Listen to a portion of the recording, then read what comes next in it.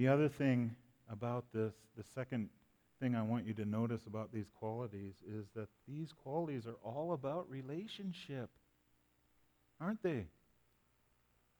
They're not about us hiding away somewhere, being isolationists, thinking that we could be more holy if we just didn't associate with those other dirty people that cause all these problems in my life. No, they're about relationship, not your fulfillment in isolation.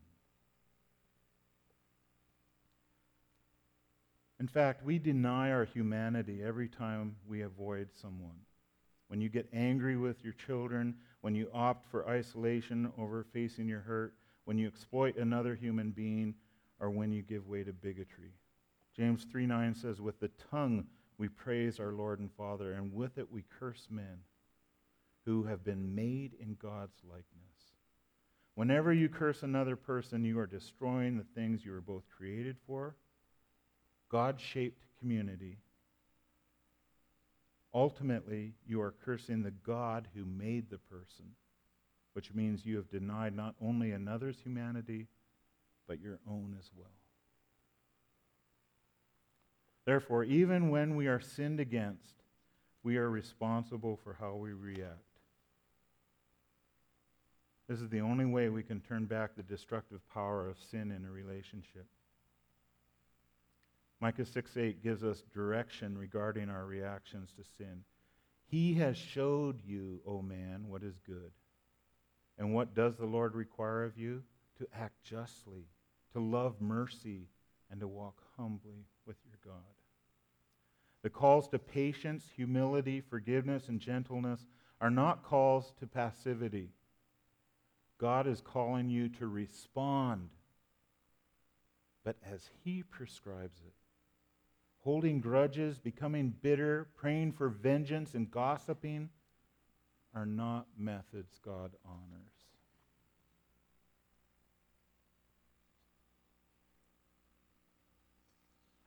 I got to catch up on my notes here.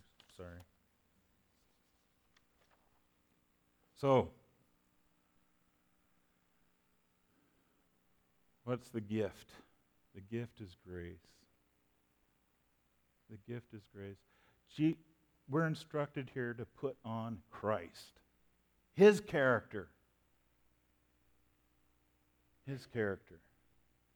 But we know in our experiences and in our relationships, I hope you've come to realize, you can't change anyone.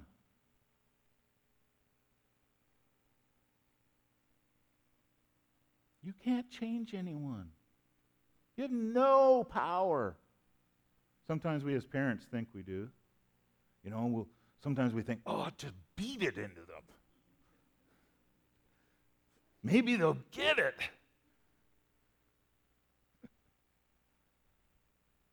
No. We might change a behavior, but we can't change the heart, can we? And if we change the behavior without changing the heart, what good is it? It's just conformity. It's useless. We're not saved by works. So even if we did all the right things, we can't get to heaven. What do we need? We need grace. God's gift. And that's what we need here. And this is the gift. The gift that we're given. Do you see it? Do you see it in our text? Forgiving each other as the Lord has forgiven you, so you also must forgive. And above all these, put on love, which binds everything together in perfect harmony. That binding everything together in perfect harmony literally means to come to maturity. Love brings us to maturity. But this is the gift, grace. This is what we need. This is what enables us to put on Christ, is God's gift that we don't deserve. We can't do anything to deserve it, because if we did, it wouldn't be a gift and it would be useless. It wouldn't be needed. We need this gift.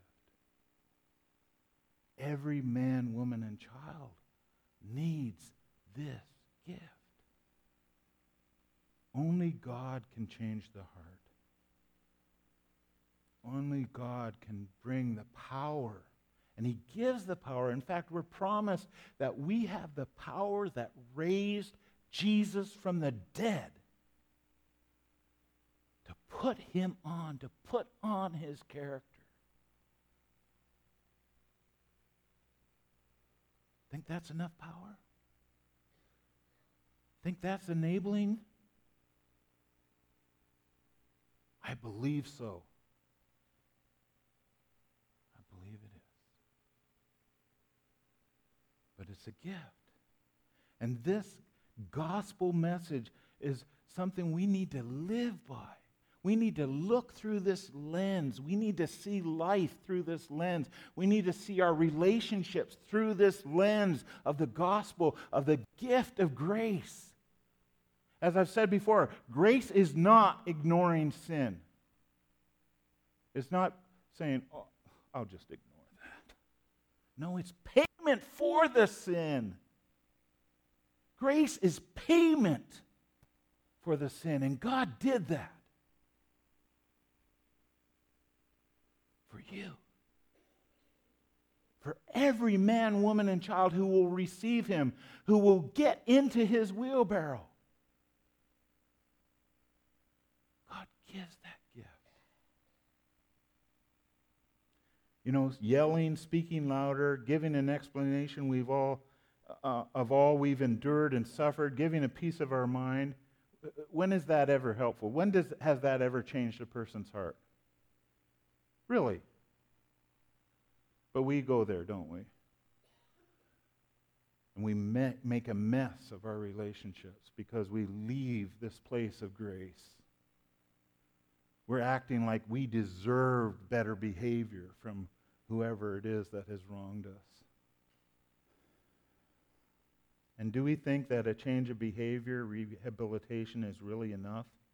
No, a change of heart is needed to bring true change. This only God can do. If you could change someone even by beating it out of them, Jesus wouldn't have needed to come. The cross was what it took. What we offer in our relationships as ambassadors is not power of personality. It's not threat. It's not manipulation. I'm trying to focus on all these messes that are in relationship. What I offer is the good news of a Savior. He's the one who can transform your life. He can change you. He will give you another chance. He will give you new life. Grace for you. Forgiveness for you. Hope for you. Scripture offers a clear hope for our relationships. In His life, death, and resurrection, Jesus brought reconciliation in two fundamental ways. Jesus reconciled us to God, which then becomes the foundation for the way He reconciles us to one another. This work will only be complete in heaven, but there is much we can enjoy now. The New Testament offers hope that our relationships can be characterized by things like humility, gentleness, patience, edifying honesty, peace, forgiveness, compassion, and love. Isn't it wonderful that God's grace can make this possible, even for sinners in a fallen world? This hope challenges our complacency and discouragement we might have about our relationships, because there's always more growth, peace, and blessing that God's grace can bring, even here on earth. The fact that our relationships work as well as they do is a sure sign of grace. As I've joked with you, who would want to hang out with me? I'm a sinner, and I'm a plumber.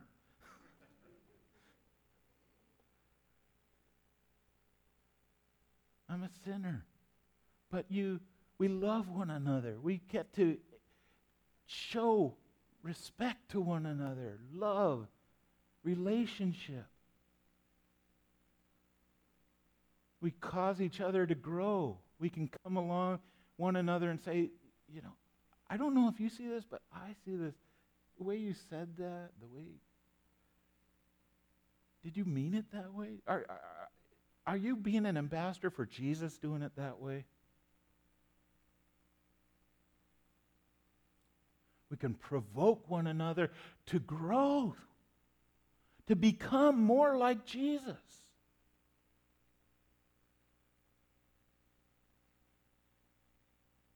Listen to this text in James 4:7. He says, "Submit yourselves then to God.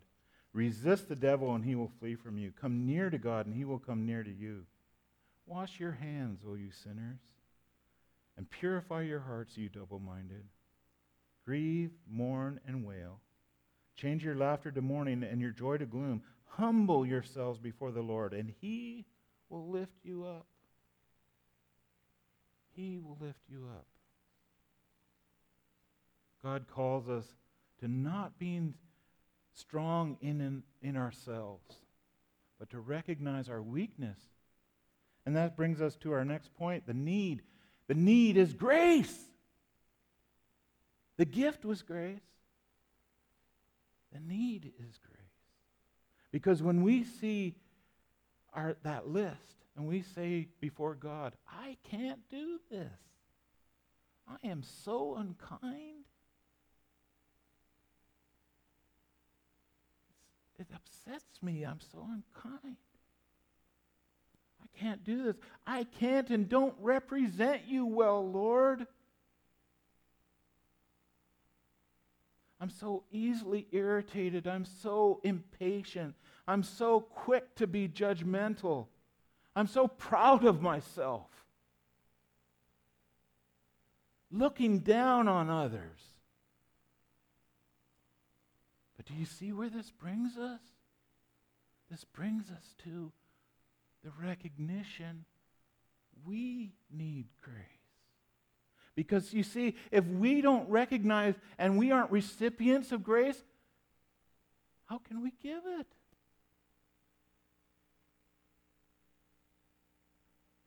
Again, look at what Jesus said about forgiving. Forgive each other as the Lord has forgiven you, so you also must forgive. Do you realize how much you have been forgiven?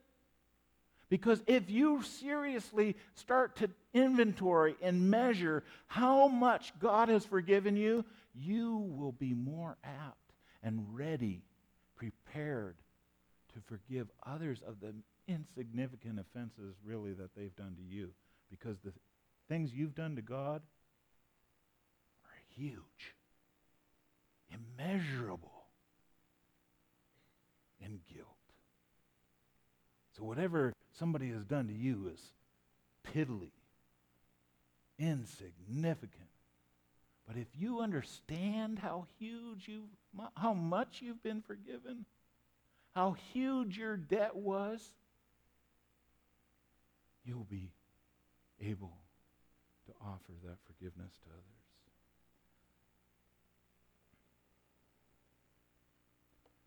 No one can give grace better than someone convinced they need it themselves. Your assessment of weakness is not the problem, because his strength is made perfect in weakness. But our delusion that we are strong, that's the problem. Because then we think we don't need grace. Thus, we don't give grace. We don't point people to Jesus any longer. And that is our whole purpose for being here. That's our being an ambassador in our relationships. It's pointing others to Jesus. When we see behavior that is sinful, that is marked, that is needy, do we deal with the behavior? That needs to be yelling at us that they need Jesus.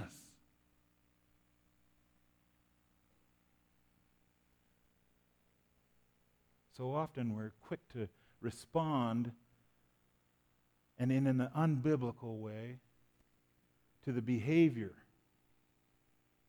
We want to make this right. Change that person by yelling at them or whatever. We do messy things, don't we?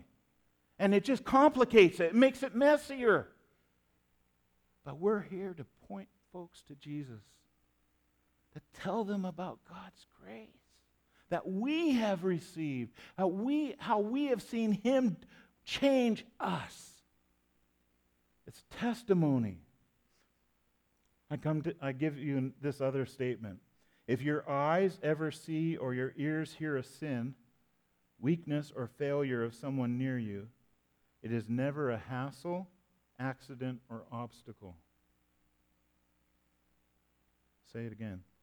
If your eyes ever see or your ears hear a sin, weakness, or failure of someone near you, it's never a hassle, accident, or obstacle. It is always grace. It's always grace. God has given you an opportunity to point to Jesus. You can help that person by pointing them to Jesus, their greatest need. Their greatest need. Because Jesus provides love, forgiveness, rescue, and transformation. Only He can do that, and He does it by grace. All the burdens of our relationships with children, spouse, others, we give to a capable Savior. Law cannot do what only grace can accomplish. Right? We can't make enough rules. In fact, we can't follow the rules. That was the purpose of the law, to show us that we fall short. We've fallen short of the glory of God.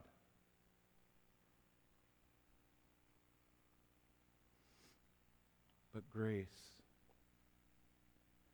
God will reveal spiritual needs of others, but not on your schedule. Are you ready? Are you ready as an ambassador? It's so easy, isn't it? We're doing our thing. Busy. I'm busy preaching, in fact, here this morning, right? And yet, God sometimes brings us this knowledge, and it interrupts us. And we can react in that interruption, can't we? We can become impatient. We can become judgmental. We can become quick. But remember, you're God's ambassador. It's never a hassle. It's never an interruption.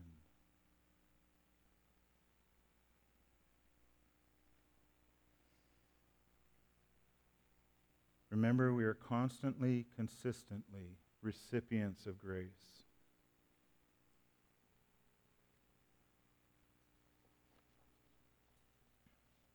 If you have unsaved children, family, friends, trust them to Jesus. If you have struggles in relationships, trust them to Jesus.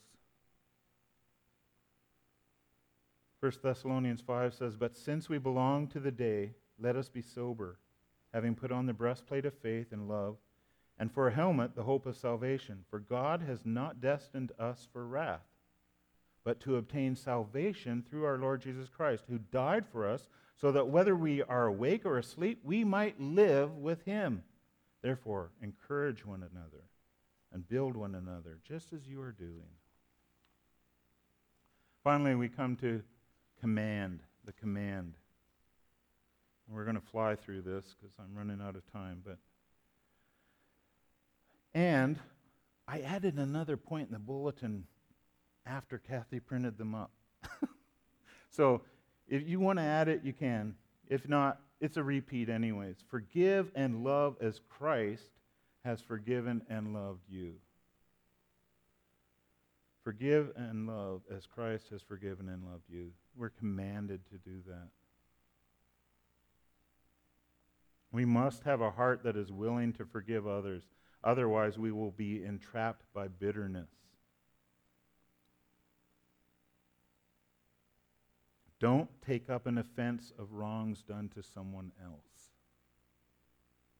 Don't take up an offense. There's so many things you don't know, right? We need to acknowledge that. I don't know what I don't know, and that's a lot.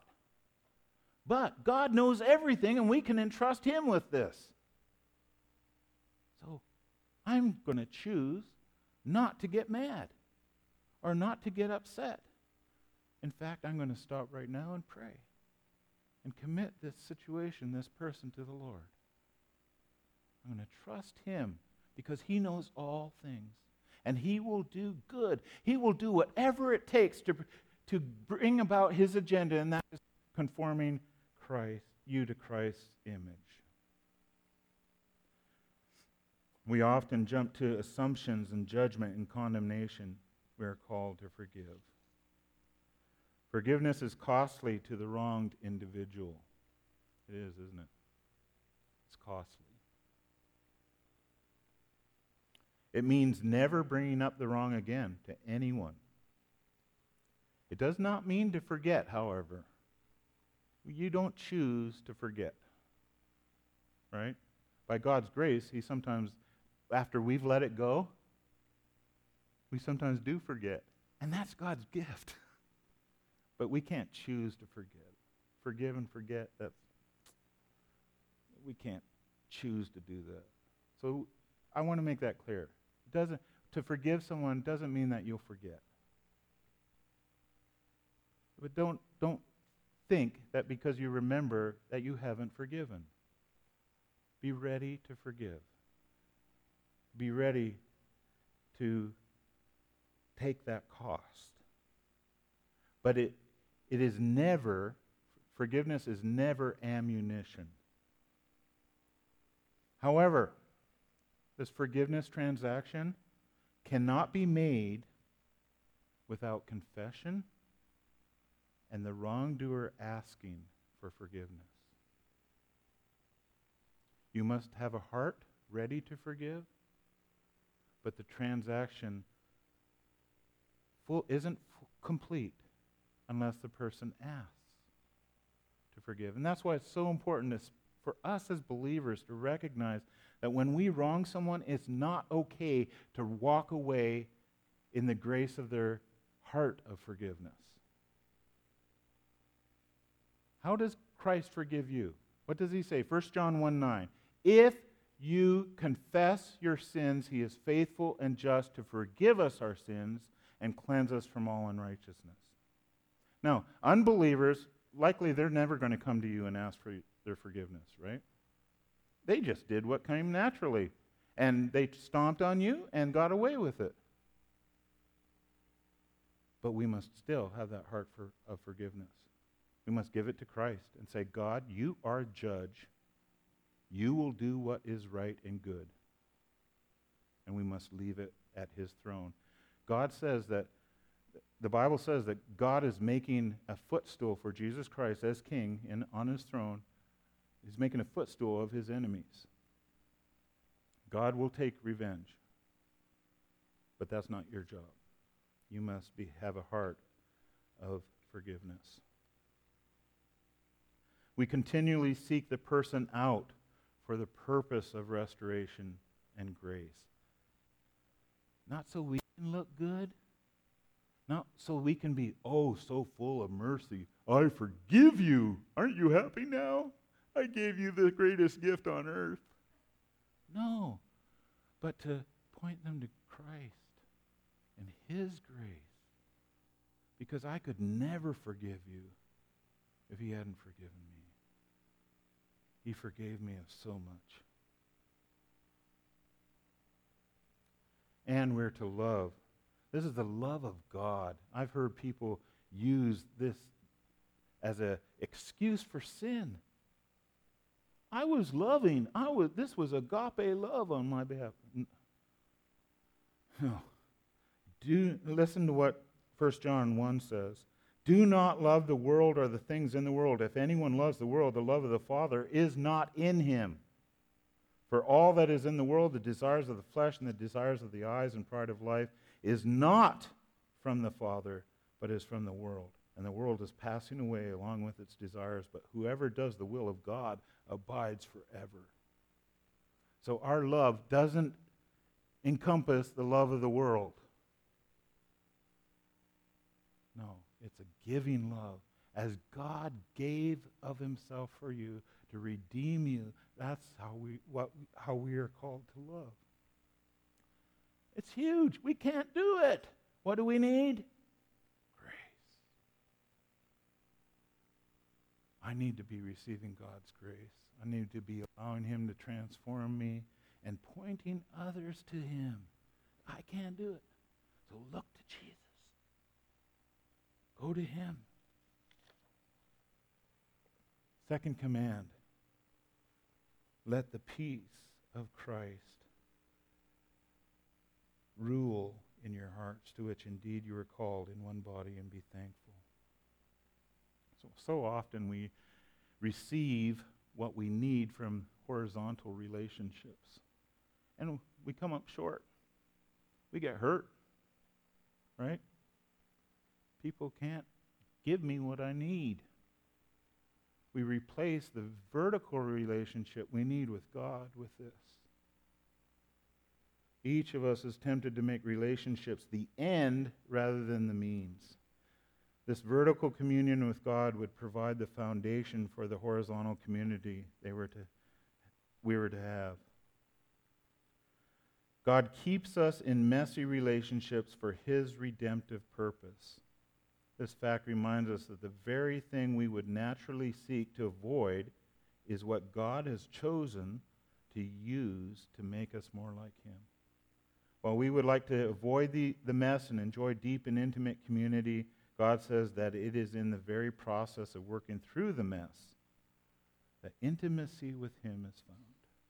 So God is pointing us through our messes to keep this relationship priority. Keep our relationship with him correct and proper. It is impossible to be in a situation, location, or relationship by yourself if you are God's child. And it is impossible that you are left to your own resources. You see, you are God's child. He is always with you. He is in you. And he has given you immeasurable resource.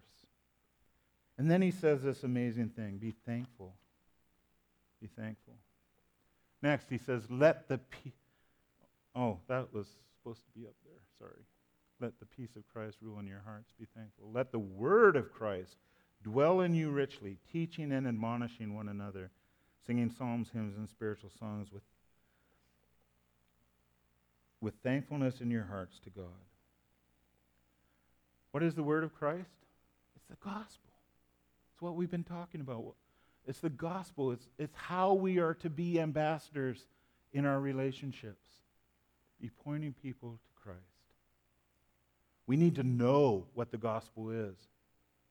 We need to know it so we can share it. We need to know it so we know that we're experiencing it.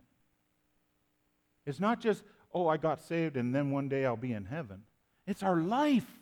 It's how we view everything through the lens of the gospel. God is our creator.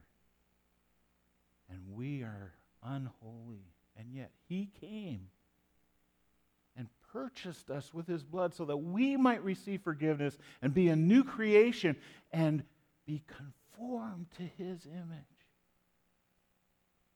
What tremendous transforming news, the good news of the gospel. And then he says, singing. Over in Ephesians chapter 5, verse 19, he says, address one another in psalms, hymns, and spiritual songs. I found that very interesting. How are we to communicate with one another? How are we to relate to one another? How are we to build one another up? With the Word of God, in song, with the singing of the psalms that exalt our great God, in singing hymns and spiritual songs. But I jumped over a very important part, and that is teaching and admonishing. Who's called to teach and admonish? The elders? No. Just those who have gone to seminary or Bible college? No. All of us. All of us are called to teach and admonish the Word of God. All of us are called to be seeing life through the lens of the gospel, which is found in the Word of God. So, are you prepared? Get prepared. Study. Know the Word so you can teach it. I tell you, when you teach it, you get to know it. It is so rich. It is such a joy to be up here sharing with you. I honestly, I'm terrified before I get up here. But I have learned such amazing truth that I get to tell you. It is so exciting. All that nervousness doesn't totally go away, but it's worth it. It's worth the pain. So when you are shy and say, oh, I could never do that. I could never teach a Sunday school class. I could never teach a group. Get over it. You're called to it. You're commanded to do it, in fact. But here he says again, with thankfulness. Isn't that awesome? With thankfulness. And then one more. Oh. Was that slide twice? Maybe it was. I don't know. With thankfulness, that's what it was. Okay. Now we're to do everything in the name of Christ. I put it this way so I could use that of Christ in the blanks, So the name of Christ in everything. We are called to do that. We are commanded in whatever you do, in word or deed, do everything in the name of the Lord Jesus, giving thanks to God the Father through him. The transformation of God will bring through his grace. That's the everything. Do everything in his name. Could you say that your plans for this afternoon or what you did yesterday was done in the name of the Lord Jesus? We ought to be able to say so. Because that's our perspective now. We are ambassadors. We are representatives of him. And everything we do, we ought to be able to do in his name. Would I lie in his name?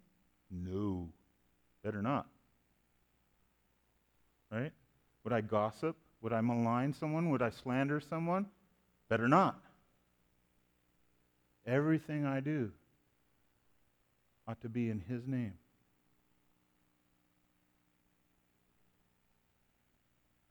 Giving thanks to God the Father through him. 3 times we've been commanded, give thanks, give thanks, give thanks. It's an attitude, isn't it? An attitude of gratitude that'll change your heart. We're commanded in Ephesians, in everything give thanks, for this is the will of God in Christ Jesus concerning you. This is God's will for you, folks, that in everything you give thanks to him. Not feel thankful.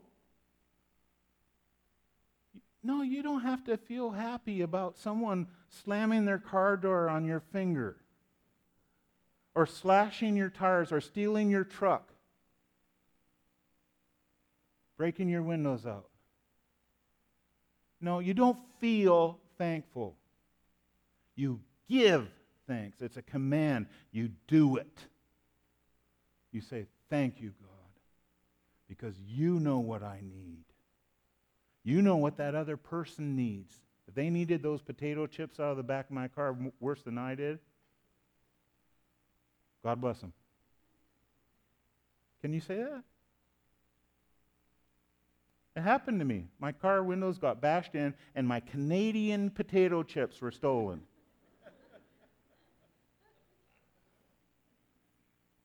But I had to give thanks. Thank you, Lord. I get to drive 600 or 300 miles now home without a window. And if they needed those potato chips, Lord, would you bless them? What a change. What a transformation. Only wrought by God's grace.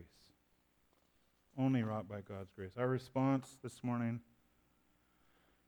determined to know Jesus through his word. Determined to know what he's done for you. Remember what Jesus has given you so you can give to others in the same manner. Take an inventory. How great is your God? How much has he forgiven you? How much grace has he given you? Be prepared to give to others. We are our brother's keeper. We are our brother's keeper. When we see sin, we hear of sin, it's not an obstacle, it's not a hassle. It's our opportunity to point them to Christ. It's an opportunity for grace with an attitude of gratitude. Let's close. Heavenly Father, this message is so convicting. We, right off the bat, acknowledge we need grace. I need you, Lord. I need you to continue what you've begun in me by not only giving me Jesus' righteousness in my account, but making my actions and my words and my reactions gospel-centered, gospel-focused, righteous, not sinful. Lord, would you do that through your power? Would you give us a greater hunger and thirst for your word? We pray this in your name.